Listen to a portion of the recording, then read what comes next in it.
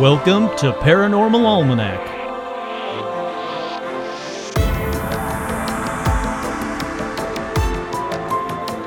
With your host, Kurt Sandvig.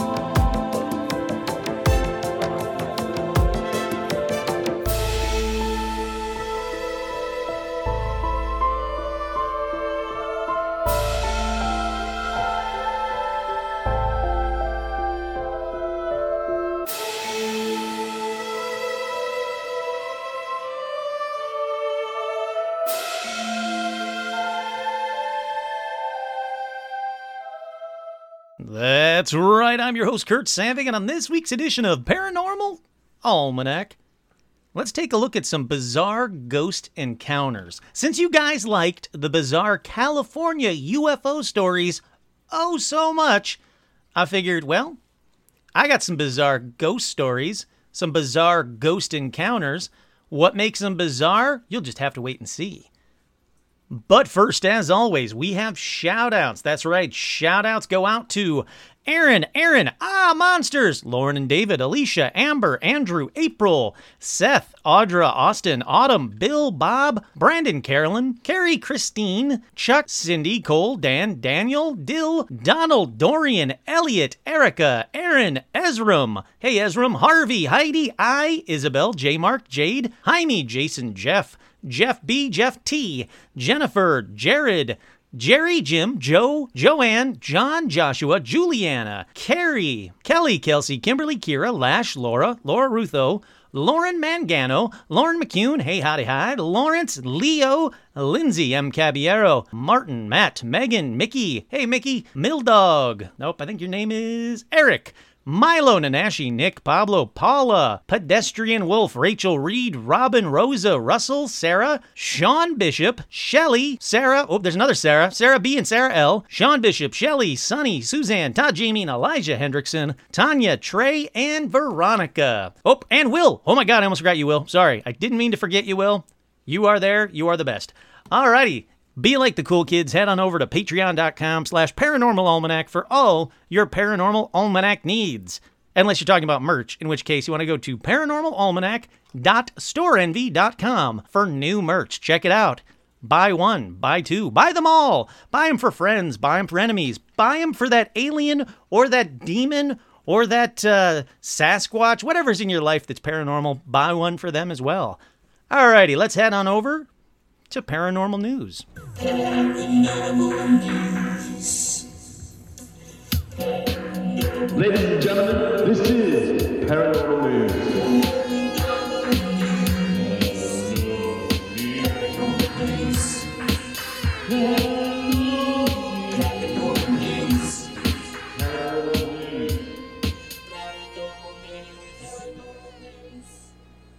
And the first story in paranormal... right off the bat. And the first story in paranormal news, they came from outer Finland, the town where everyone saw UFOs in pictures. The photographer Maria Lax comes from a northern Finnish town where UFO sightings were common, so she set about looking for answers. Her book, Some Kind of Heavenly Fire, is out now. She says, I'm from a small town in northern Finland, surrounded by a vast, sparsely populated wilderness. Most passed through the town without ever even knowing it was a hotspot for UFO sightings in the 1960s. It wasn't until I read my grandfather's book about the UFO sightings in the area that I learned of the incredible stories of supernatural events, bravery, and struggle against hardship in what is largely a barren land. Already suffering from dementia, he was unable to answer any of the questions I had, so I went looking for the answers. I turned to the people who had seen the mysterious lights, to newspaper archives, and my family's photo albums from that era. All the locations in the book are places I've been going to since my childhood. By doing the research, talking to the people, reading my grandfather's book, searching through family albums, and walking around the familiar landscapes, I got to know my past and my family history much better. So it's actually a cool book on amazing photographs. She's got a great eye, but then she also tells some colorful UFO stories with these photos. It is really neat to look at. I can't recommend it enough. She says there's a larger story running alongside the UFO sightings. Rapid industrialization in the 60s and 70s meant that people couldn't support their families by farming, and we were forced to move to cities in search of jobs. So it's just a story about Finland, about this small little town getting smaller and smaller, and about the UFOs that were spotted all around it during that time. Really neat book. Once again, I clicked off it. Once again, the name of the book is her book is called Some Kind of Heavenly Fires by Maria Lax. So take a look at it if you like. I think it's really cool. I'm not getting paid to say that. Okay, up next in paranormal news, was it a UFO? Time-lapse video at Outer Banks find mysterious red trails in the sky. A time-lapse video recorded over the Outer Banks has ignited a new round of debate over the possibility of UFOs frequenting North Carolina's Barrier Islands. Now, for those regular listeners, you'll know that that's not the first time that I've mentioned North Carolina or the Barrier Islands in connection to UFOs. For some reason, it does seem to be a hotspot. Photographer Wes Snyder posted the 2-minute video on YouTube February 18th, noting it was created from a 3 to 4 hour time-lapse of the Milky Way, as seen from Frisco's famous flying saucer-shaped Futura home. If you guys don't know what a Futura home is, they are the coolest homes ever. They were made in, I think, the 50s or 60s. He's not wrong. They look like a UFO. They're freaking awesome. But he says, I seem to have captured some strange, unidentified red trails. Can you tell me what these are? They appeared for about 30 minutes during my 3-hour time lapse. He told the news on Monday he has yet to get a sound explanation or even a good guess. The video was created entirely from photos taken September 23rd, which took him months to compile into a video. I think it's someone illegally flying a drone at night, but it's anyone's guess, he said. It wasn't a plane. It moved in way too of a chaotic pattern. Wow. That is a horrible sentence. It wasn't a plane. It moved in way too, I get what he's trying to say. He's trying to say it moved in way too chaotic of a pattern to be a plane. The video, which has gotten thousands of views, featured on the blah, blah, blah, blah, blah, blah. Doesn't matter. See those little squiggly lines running through this time lapse? Planes don't fly like that. Alrighty, so I want to see this video. Okay, let's take a look at this video ourselves. It's a very cool Futura home. Stuffed animal aliens in the inside. Oh, yeah. I could see that being a drone. I don't need the music, sorry. I could see that totally being a drone. I really could. He's right. It is too chaotic of a pattern. I don't know what it is, to be honest with you. I'll post this on Facebook. Yes, I swear I won't forget to post this on Facebook. I know I forgot to post something from my last episode. I need to find it and post it on there for you as well. But yeah, I'll post this. See what you guys think. See if you think it's a UFO or probably just a drone. Either way, very neat. You tell me what you think. Alrighty, up next, Bigfoot Convention coming to Boise. It's called SquatchCon Boise, and it's a Bigfoot-themed gathering and convention. It's coming to Death Proof Coffee Event Center on Fairview on June 13th. So if you guys are in Boise, Idaho on June 13th, or you're going to want to go to Boise, Idaho for June 13th, there's SquatchCon Boise. And I would love to do an episode from SquatchCon Boise.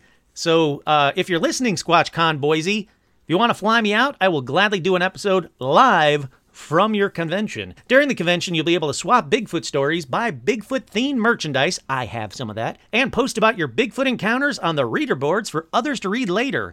The event will also include a map of Bigfoot sightings made in the Gem State and a full-size Bigfoot for photo ops. Tickets are just $6 per person.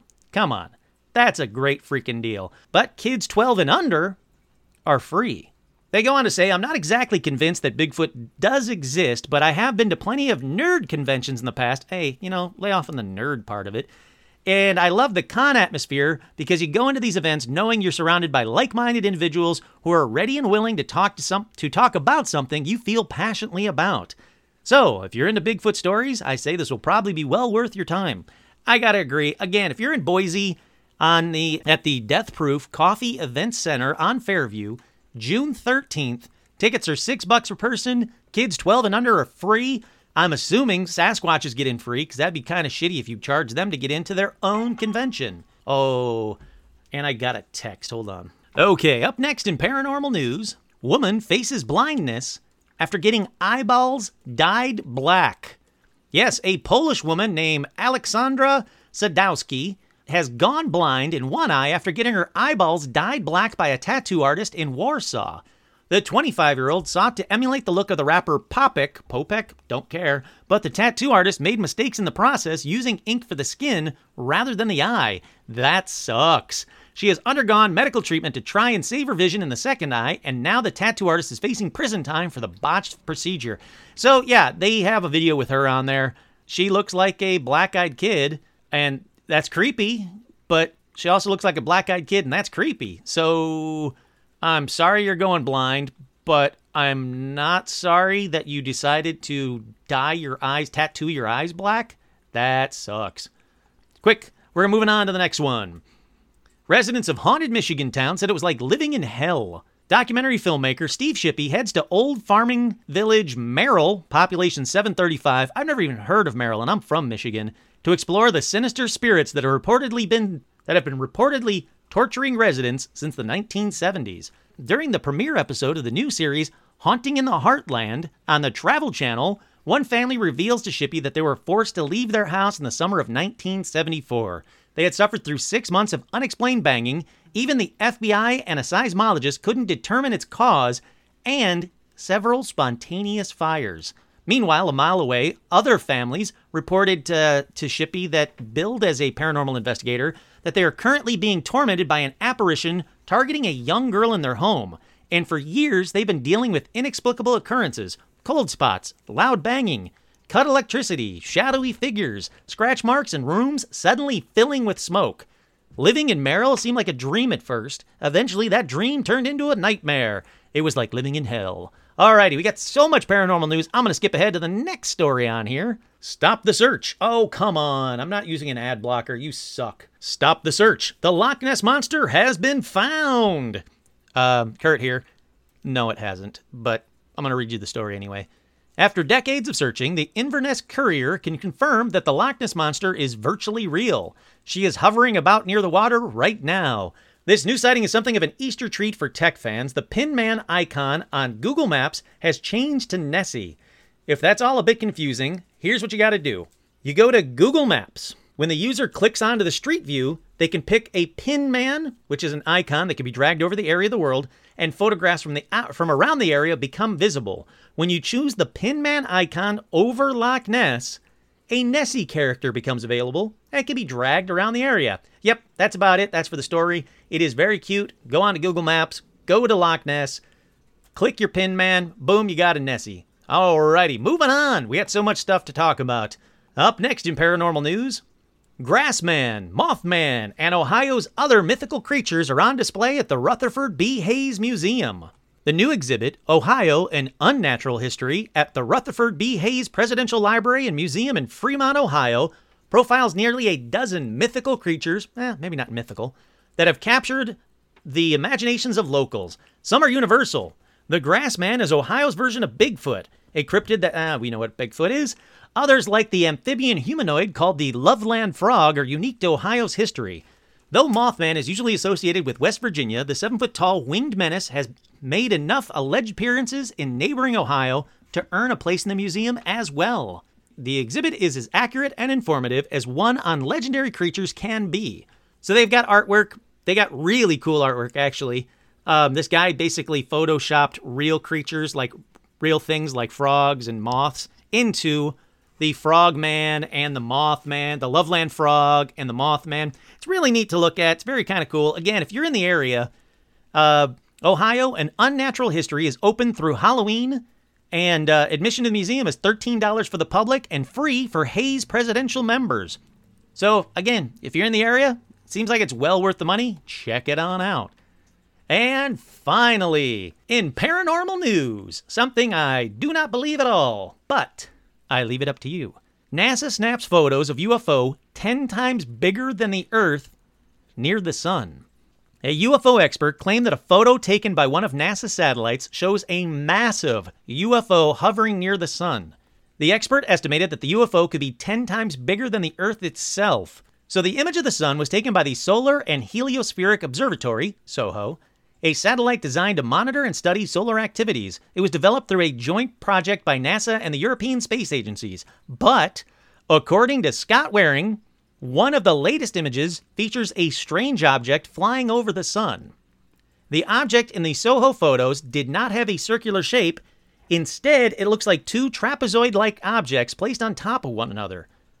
He speculates that the object was most likely a spaceship that was built by an advanced race of alien beings that have been developing technological advancements for billions of years.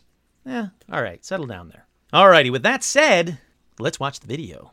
Okay. Orbit today in NASA Soho photographs. Let's take a closer look at this. Let's take a closer look at this. Nope. You don't get your theme song. Nope. Alrighty, so there is a green image of the sun, definitely real. And then there is something outside of it, I guess. Okay.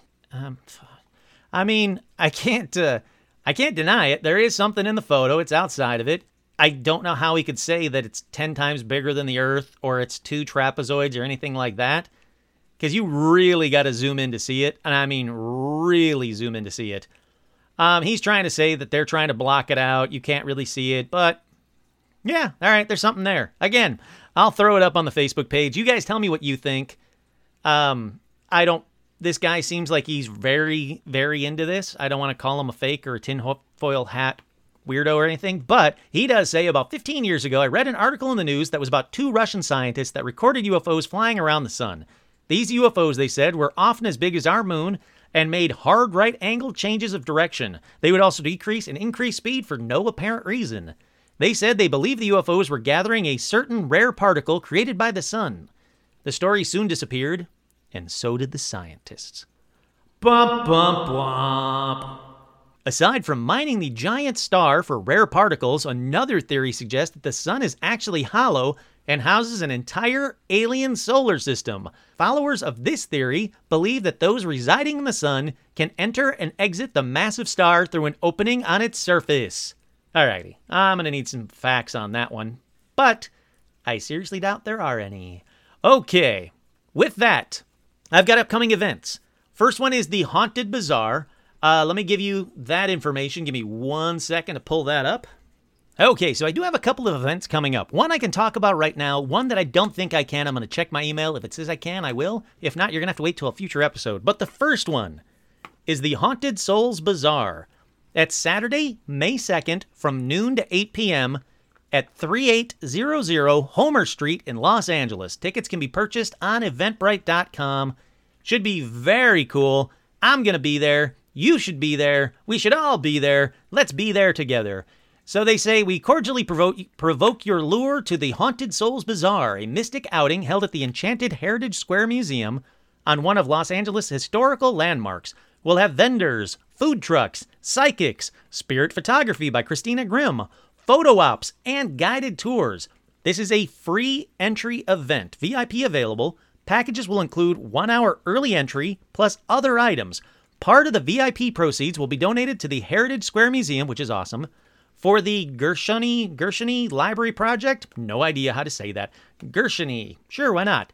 Anyhow, the Haunted Souls Bazaar, Saturday, May 2nd, noon to 8. Come out and see me. I'll be there. I'll have a booth. It'll be great. We'll have some fun. And it seems like there's a lot of cool things that are going to be happening there. So please, please, please, come out and see me. Alrighty, let me see if I can talk about the second one. Just 1 sec while I pull that up.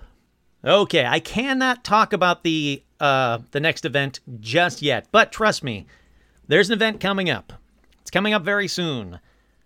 There might be a special guest at the event that you guys are listening to right now, and that guest is either me or Stitch. I mean, it's up to you. I wish it was Stitch, to be honest with you. I think I'd get a bigger turnout with just Stitch. But anyhow, I'll talk about that one when I can, and until then. Wow, that was a crazy kid screaming out there. Until then, let's take a quick break. We'll be right back with more Paranormal Almanac.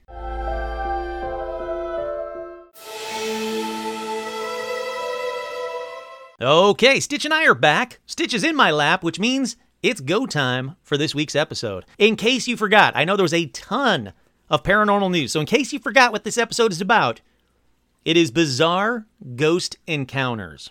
I love odd ghost stories. Not the typical, I felt a cold breeze and I heard a disembodied voice of some old-timey person. Next thing I know, I saw an orb on the stairs. No, I say. I want the the WTF moments. I'm trying not to swear. I want the WTF moments of ghost encounters. Ghosts that make you go, if you will. Like these. Because up first is a bizarre one, hence the name, about good old Benjamin Franklin. Now, there are many reports of his ghost being seen near the library of the American Philosophical Society in Philadelphia, Pennsylvania. Nothing bizarre yet, but some reports say that the statue of Benjamin Franklin in front of the society comes to life and dances in the streets. Boom! Bizarre! Lots to talk about, so let's keep on moving. The next one is about the ghost of James L. Chafin, who in 1921, he died. Now, let me just say, the ghost of James L. Chafin did not die in 1921, but James L. Chafin himself died in 1921. He left behind a wife and 4 sons. The only will they could find left everything to his 3rd son, Marshall, but Marshall had just died too. So, Marshall's widow inherited everything, and she was a bitch. Now, since the will didn't mention anyone else in the family, she said, yep, you're gone, and she kicked them all to the curb. But 4 years later, 1925, James's 2nd son, James Pinckney Chafin, filed a lawsuit challenging the will. That's because James Jr. claimed he saw his dead dad in a series of dreams, and that the dad was always seen in the dream wearing his old overcoat. Now, he even told his son that a new will could be found in the inside pocket of that said overcoat, that old overcoat. So it wasn't so much that he just saw his dad wearing an old overcoat in the dream. His dad actually went, hey, dumbass, I've got a new will. It's in the pocket of find the overcoat. Look in the inside pocket. You'll get the will. Come on, buddy. So, Junior finally catching on. He gets the old coat, and sure enough, inside the coat was something. Because a new lining had been put in the coat, and it covered up the old inside pocket. So, a little snip, snip, and bam!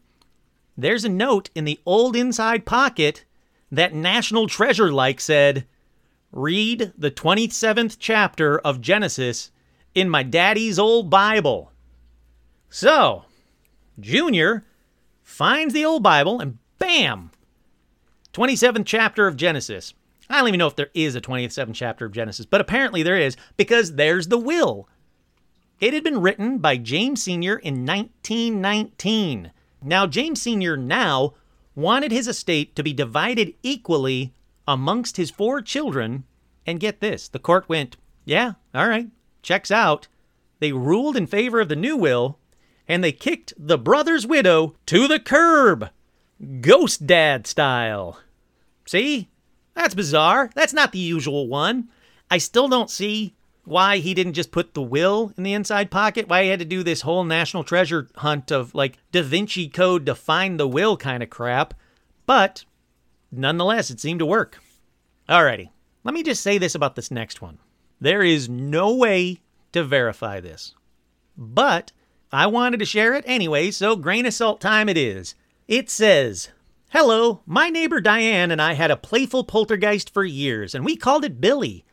I'd come home and find something put in a weird place, like milk in the cupboard, toilet paper in the fridge, laundry detergent in the bathtub.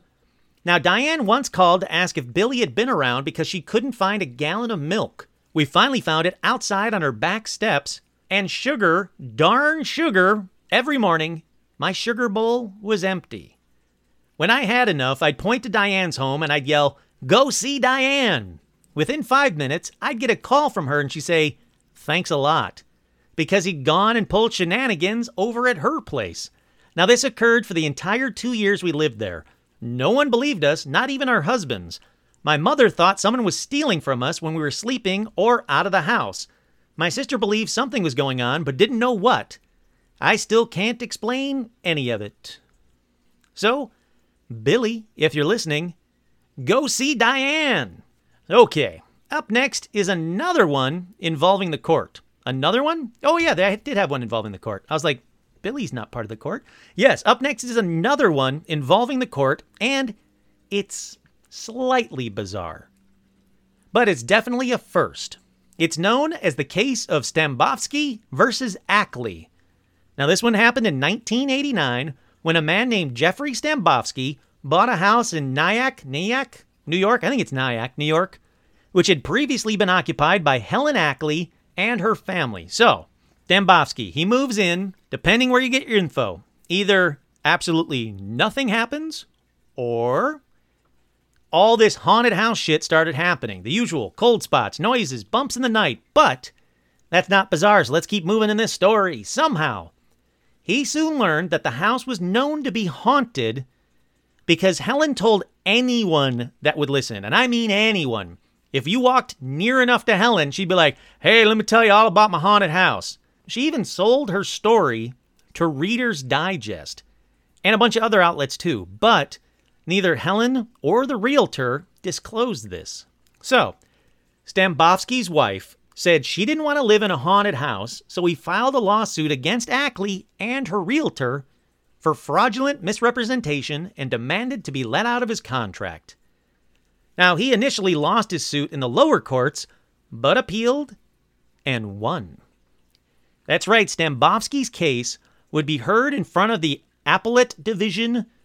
Appellate? I don't know. It would be heard in front of a division of the New York Supreme Court in 1991. Now, the Supreme Court actually ruled in Stambovsky's favor, and he got his money back, and this became the first time a buyer was refunded because of a haunted house. The ruling was based on the fact that Ackley had publicly advertised her home as being haunted and made money from selling that story. So, she was obligated to disclose this fact to potential buyers. In the words of one of the judges, as a matter of law, the house is haunted. Okay, I gotta admit, this next one is a fun one. Now, it all started in 1895 when Miramont Castle was built in Manitou Springs, Colorado by Reverend Jean-Baptiste Francolin. Now, he designed the castle himself and was said to have had paranormal activity almost immediately once construction started. But things really kicked off in the castle after it was used as the Sisters of Mercy, no relation to the band, sanitarium. So, they've got this Sisters of Mercy sanitariums going on in the castle. Bad things happen in sanitariums, so weird shit starts really happening. Now, the castle has a long list of ghosts that have been seen within its walls, including a little ghost girl that will play with paranormal investigators. So, that seems cool if you like little kid ghosts and you want to play with one. It said she even told a family on tour once to get out, which they immediately did, but still, so far, it's not bizarre. It's not bizarre, Kurt. I know what you're saying. You're saying, hey, I was promised bizarre ghost encounters. Well, the next ghost wasn't really seen, but a board member staying at the castle came into his room to find handprints on the bedsheet. So he smooths them out, leaves the room. When he comes back in the room, yep, more handprints, and now it looks like someone's been sitting on the bed too. Then the lights came on in the bathroom. Yes, I know, bunch of basic ghost stuff. Not bizarre enough, so let's keep trying here. They get a paranormal team. They do an investigation in the chapel where they had a bunch of EVPs, including whenever the team would clap to try and get a response, a ghost would clap along with them. Getting weirder, but still not there. So let's keep trying. Let's talk about what makes this one a fun one for me. Emma Crawford. Now, she came to town in 1889 for the Healing Mineral Springs because she had tuberculosis. That's not the fun part. Well, the springs didn't work, shocker, and she was getting sicker, so she tells her fiancé her dying wish was to be buried on the top of Red Mountain, overlooking the castle and the entire town. Sadly, she died on December 4th, 1891, and true to his word, he and a group of men carry her in her coffin 7,200 feet up the peak, and they bury her. That was 1891. Let's fast forward to 1929. That's when Manitou Springs was having a torrential rainstorm for days. And now townspeople see what they think is an avalanche from the peak. They're like, oh crap, here comes a bunch of crap coming down the mountain. They weren't exactly wrong. Remember, the peak is right above the town. So they're looking up there, seeing an avalanche. Turns out it's a coffin. A coffin comes racing down the mountain and right into the town square in front of the castle. Now, immediately, they start having a lot of paranormal activity all over town until the rain stops and they were able to bury, if you didn't guess it, Emma Crawford in her coffin in the cemetery this time. Now, every year since 1995, residents there have participated in the Emma Crawford Coffin Races and Festival every October, where teams of 5 race coffins down Manitou Avenue. Look, say what you will, but you gotta admit, Emma's ghost knows how to make an entrance. I have never heard of another story where a freaking coffin comes sliding down a mountain, bam, right into the middle of town. I'm back, bitches. You know, that's the kind of stuff I'm talking about. That's bizarre, that's weird, and I like it. Up next is another one I can't prove at all, so, again, grain of salt time. And I gotta admit, it's only mildly bizarre. This one goes back to 1759 when William Kent and his wife Fanny move into a house on Cock Lane. Pause here for giggling. Okay, so they move on to Cock Lane, that's what she said, and 6 months later they move out over some dispute about a loan with the landlord Richard Parsons. They said that Richard Parsons owed William and refused to pay him back. So, what's going on, Stitch? All right, do what you gotta do. So, again, the landlord Richard owes the renter William some money. He refuses to pay. So the story goes that Fanny dies of smallpox shortly after they move out, but because they took off on Richard, because William's like, you're not going to pay me back? I'm skipping out on you. I'm done with this. I don't need you. So they just leave. Boom. Fanny dies of smallpox. So Richard makes up a story about William killing Fanny. And a local paper actually ran the story. Now, in the story, Richard said Fanny's ghost came to him on Cock Lane, stop it, and told him she was murdered. William was invited by Robert to the former house for a seance. They said, hey, we're going to meet up. We want to talk with Fanny's ghost. Do you want to come down? And for some reason, William actually showed up. Why? No idea. I wouldn't, but anyhow, here you go. So during the seance, Richard summoned Fanny's ghost, who would answer questions by knocking, like that kind of crap. So he would ask her questions, she would answer by knocking, and these knocks confirmed that William killed her with arsenic. Don't worry, he didn't. Just wait. So, Richard's doing the seance. Fanny's ghost is knocking. The ghost became known as the Cock Lane Ghost, and it became a huge story. You gotta remember, this was 1759. People were just staring at fire for entertainment. So they come down, they see or they hear Fanny's ghost, they never see her. So people flock to hear Fanny knock on Cock Lane. But guess what? Richard's young daughter was caught knocking on a board during the seance and admitted it was all fake. Good old William sued the hell out of all of them, and they paid him restitution. I guess this is a bizarre story of a fake ghost because a guy owed another guy some money and instead of paying it back, got pissed and tried to get him arrested for his wife's natural death, then made a ton of money off it, only to be found out as frauds because his daughter was bad at knocking on wood. Can't prove any of it. Grain of salt. Mildly bizarre. So let's move on. Alrighty, for this next one, we're going to move on to Pawleys Island. That's Pawley, Pawleys Island in South Carolina, where the Gray Man has been seen since 1822, wandering the coastline. Now, the story goes that if you see the Gray Man, get the hell out of there because he only shows up right before major hurricanes. But the good news is if you do see the Gray Man, you will be spared from the hurricane's destruction. So maybe not get the hell out of there. Maybe just go put a lawn chair out on the beach and just sit there and watch it because the Gray Man's going to spare you from the destruction. So front row hurricane seat, I guess. I don't know. So people claim that the Gray Man warns them to get the hell out of there. And when they listen to him, a huge hurricane hit that town just afterwards. For example, September 1989, an elderly couple named Jim and Clara Moore said they passed by the Gray Man during a walk outside their beach home. Now, not long afterwards, Hurricane Hugo hit the area and destroyed the entire area except for the Moore's house, which was spared. Okay, so that's about it for the Gray Man. Like I said, If you see him, it's gonna suck, but not for you. All right, this next one's dumb. Now, I'm telling you now it's dumb. I've said it. If you want to skip 30 seconds, you can. Or you can just listen to it, because it's dumb. It's about David Carradine, who you might know from Kill Bill, or the old Kung Fu show, or the fact that he killed himself jerking it. Well, before that happened, he married a woman named Annie, and he said her deceased husband, Dana, would use their closet to communicate with them after he died, after the husband Dana died. So, Kung Fu marries Annie. She used to have a husband. He died. His name was Dana. Dana would communicate them through the closet.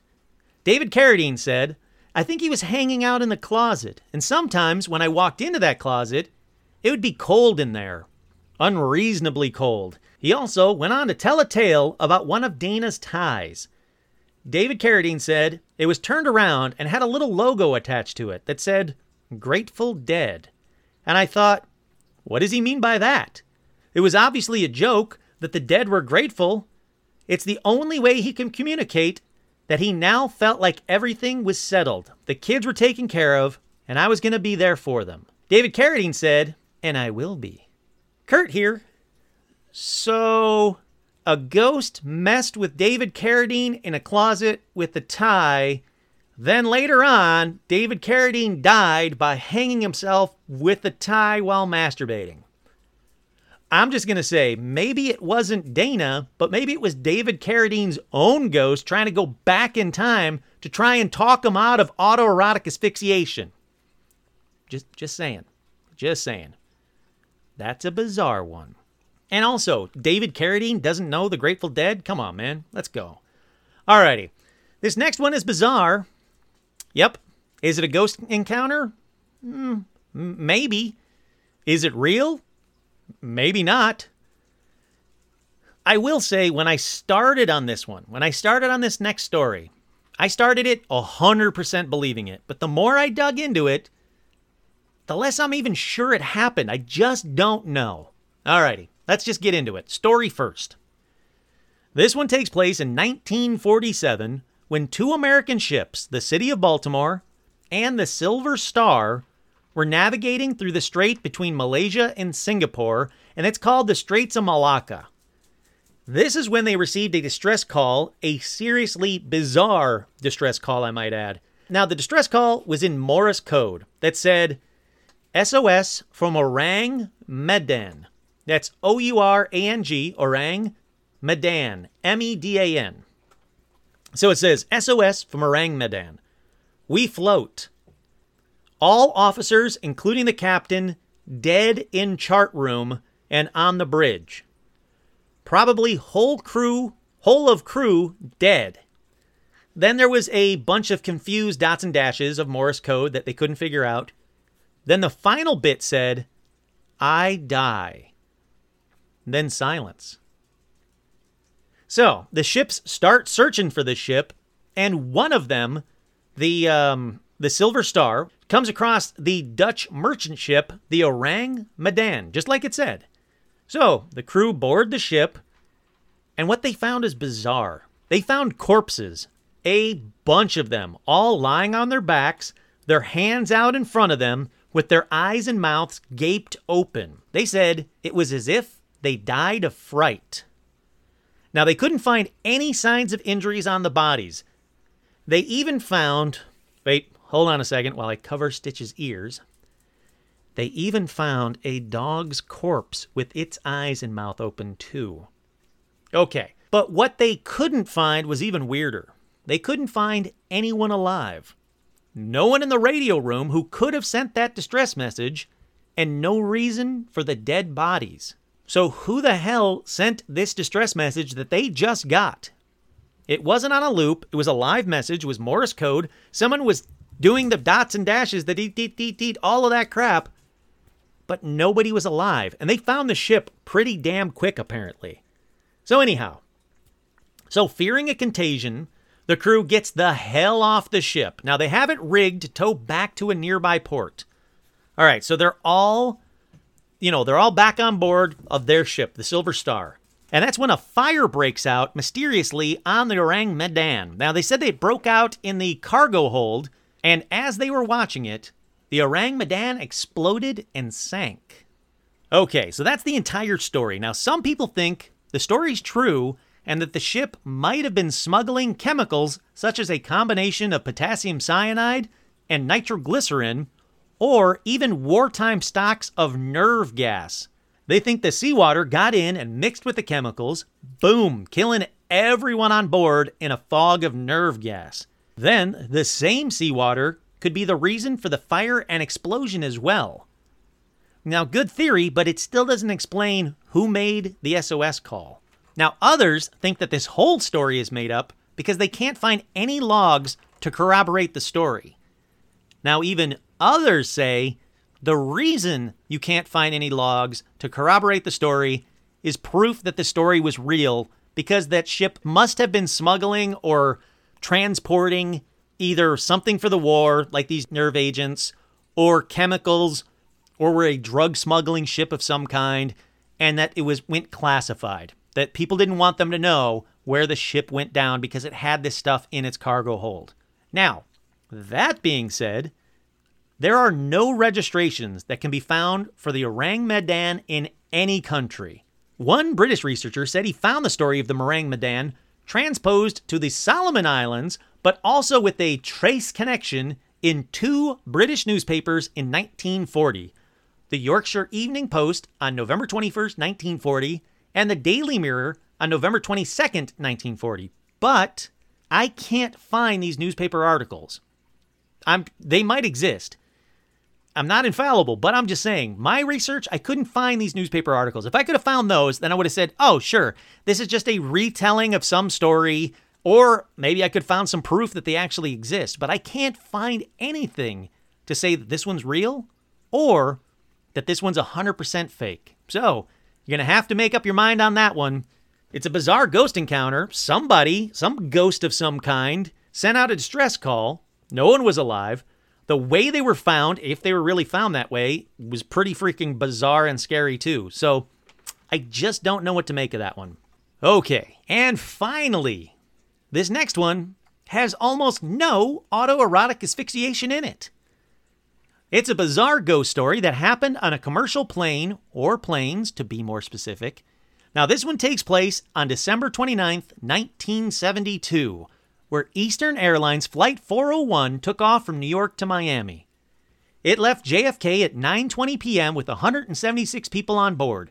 It was landing at 11:42 in Miami when the plane crashed, killing 101 people on board, making it the most deaths in a single crash to that date. The captain, Bob Loft, remember that name, Bob Loft, died in the cockpit just after the crash. The second officer, Don Repo, remember that name?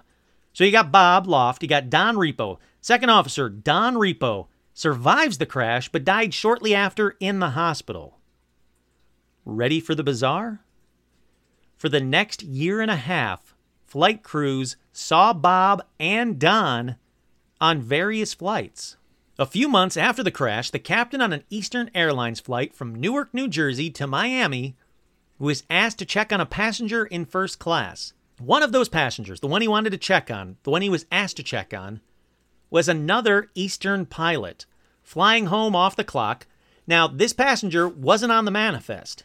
He was sitting there in his uniform, and this pilot that was asked to go check on him by the flight attendant recognized him immediately as Bob Loft. Now, another flight attendant walked up, and the three of them, the captain, the original flight attendant, and the new one, as well as passengers around them, were all in shock as they watched Bob disappear right in front of them. Now, Kurt here, I would be popping those little tiny booze bottles like Pez candy if I was one of them. If I saw some guy just fucking disappear in front of me, oops, I didn't mean to swear. If I saw this guy flipping disappear in front of me on a flight, I would lose my mind. I'm nervous enough as a flyer anyway. I don't need the passenger sitting next to me in first class disappearing. And that also sucks for the rest of the passengers in the back that can't get first class because some ghost has taken up one of the first class seats. It doesn't even stay throughout the entire flight. Another statement about this very incident says a female passenger was sitting right next to him and witnessed everything, including him disappearing. She was later shown a picture of Bob and some other crewmen, and she immediately picked Bob out in the photo. There was no hesitation, immediately went, yep, that's the guy that was sitting next to me that poof disappeared when everybody else came up to him. Alrighty, now remember, over the next year and a half, both Bob and Don Repo were seen on flights, including these. A captain and 2 flight attendants spoke to Bob in an airport before a flight. Now, they were so shaken when he disappeared right in front of them that they canceled the flight they were about to make. Yep, can't blame them there. I would do the same. Alrighty, let's get on over to Don Repo for a second. Don actually assisted a pre-flight engineer before a flight and then disappeared. He was seen on another flight fixing the galley oven by 2 separate flight crews. Don was seen in a compartment below the cockpit by a flight engineer who had heard knocking coming from down there. Now, it doesn't seem like they meant, Don was down there knocking on the compartment door or anything like that. They just mean that they heard someone banging around down there. They open up the compartment door. Boom, they see Don down there.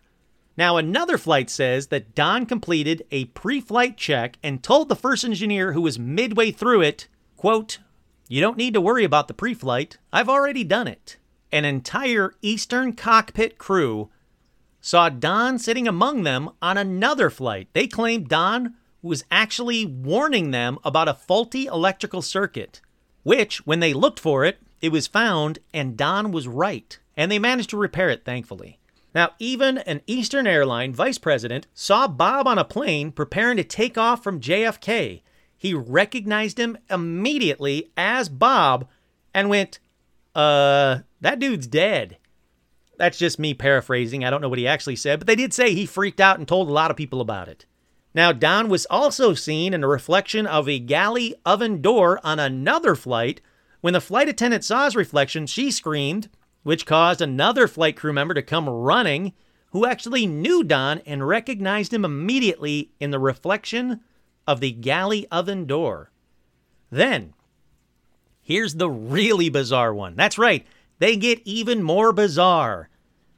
An attendant on another New York to Miami flight opened an overhead bin to see Bob's face staring back at her.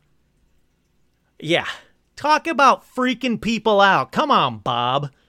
Look, I expect to see luggage up there. I expect to see hats. I don't expect to see Bob's freaking face when I open it up mid-flight. That's terrifying.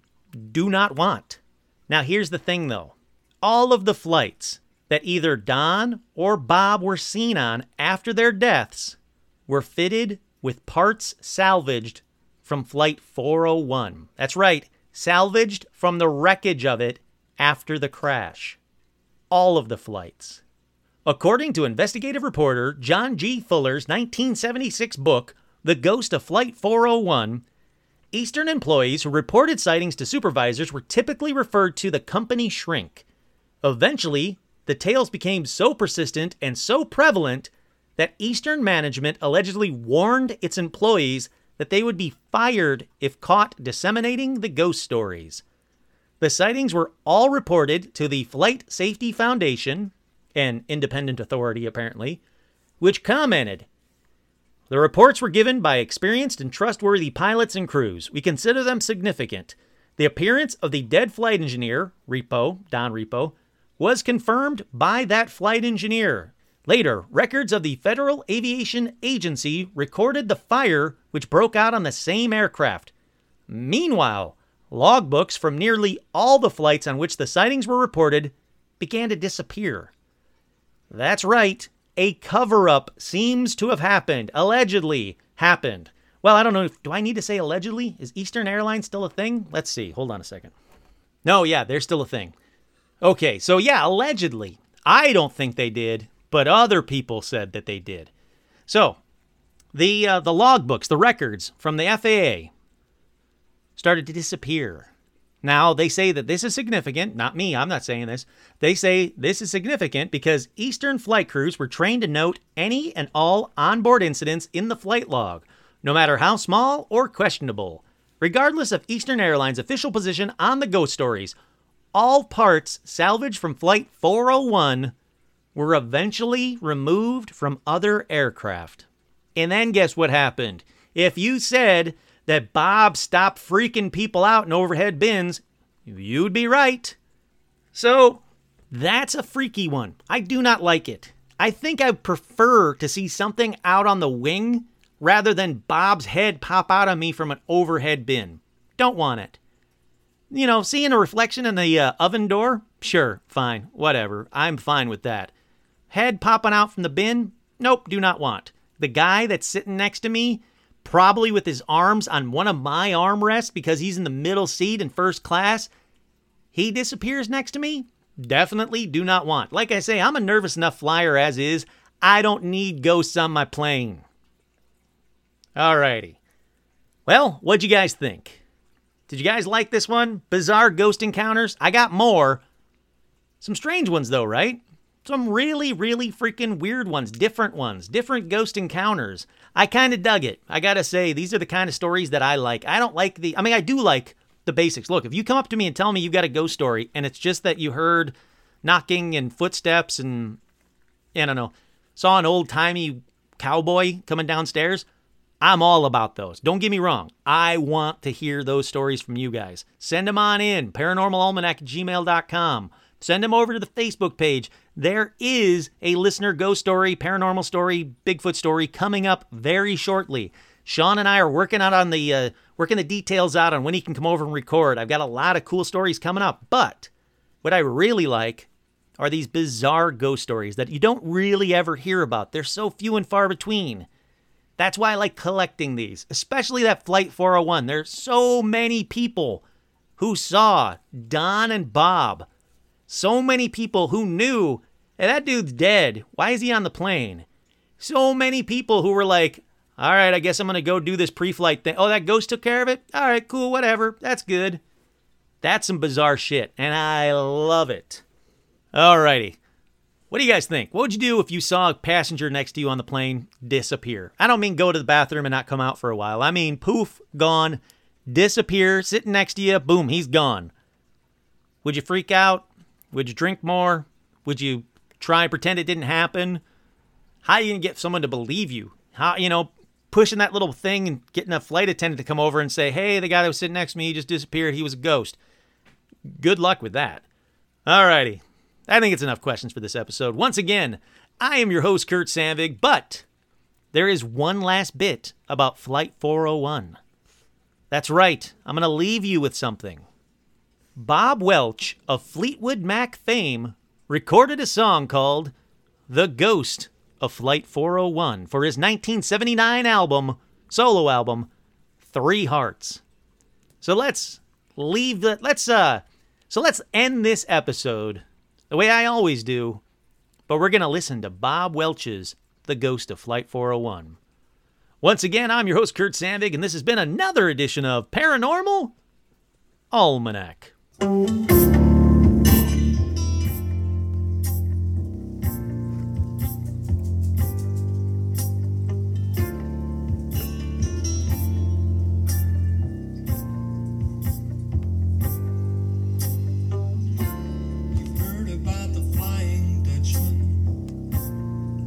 Of all the ships at sea, but just in case you think it's lies, then here's a ghost for our own time. You see, there was a crash at night, and the pilots in command all died. And after many months had passed, the widows all had cried their last. And when the moon shines on the silver wing, when the moon shines on the silver wing, when the moon shines, look out, here comes the ghost of Flight 401.